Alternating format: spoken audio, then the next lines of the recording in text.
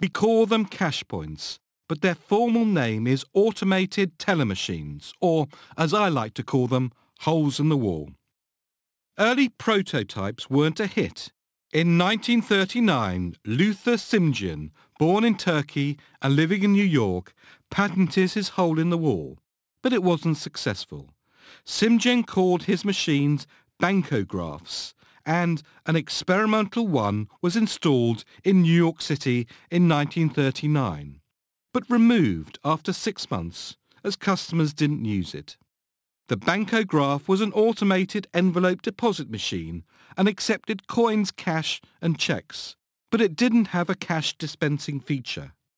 Over his lifetime, he applied for no less than 20 patents. The first ATM was used in 1959 in the Kingsdale Shopping Centre in Upper Arlington, Ohio. James Goodfellow of Scotland received a patent in 1966 for his modern ATM, and John White in the US designed a freestanding ATM. In 1967, John Shepherd Brown invented and even installed an ATM in Barclays Bank in London.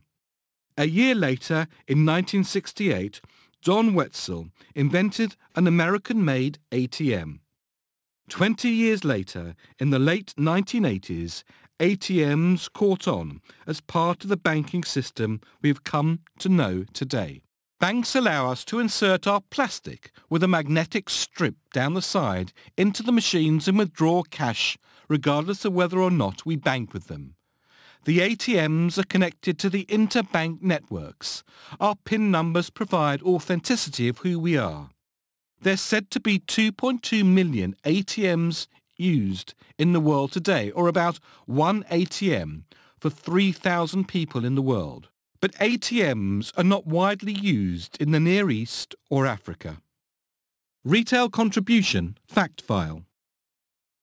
The ATM liberated shoppers from the tyranny of restrictive banking hours and the necessity of going to a bank to obtain cash. When I was young, the only way of getting cash after the banks have closed was buying a product from Marks & Spencer's and immediately taking it back for a cash refund.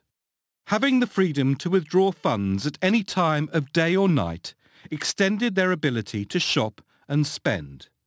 The inclusion of ATMs inside stores and shopping centres helps increase spend, as customers are not limited to spending only the cash they happen to have with them.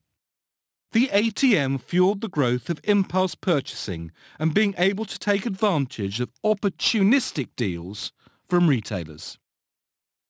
India claims to have the world's highest installed ATM at the Nathau Lao Pass, India, installed by the Union Bank of India, 4,310 metres high.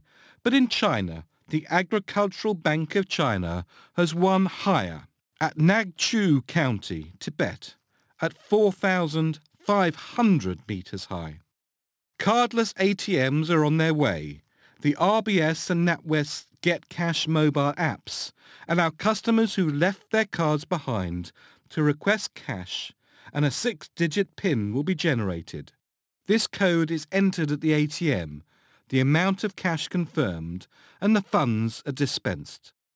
Our retail histories are full of such inventions and its technological advances that lead us forward.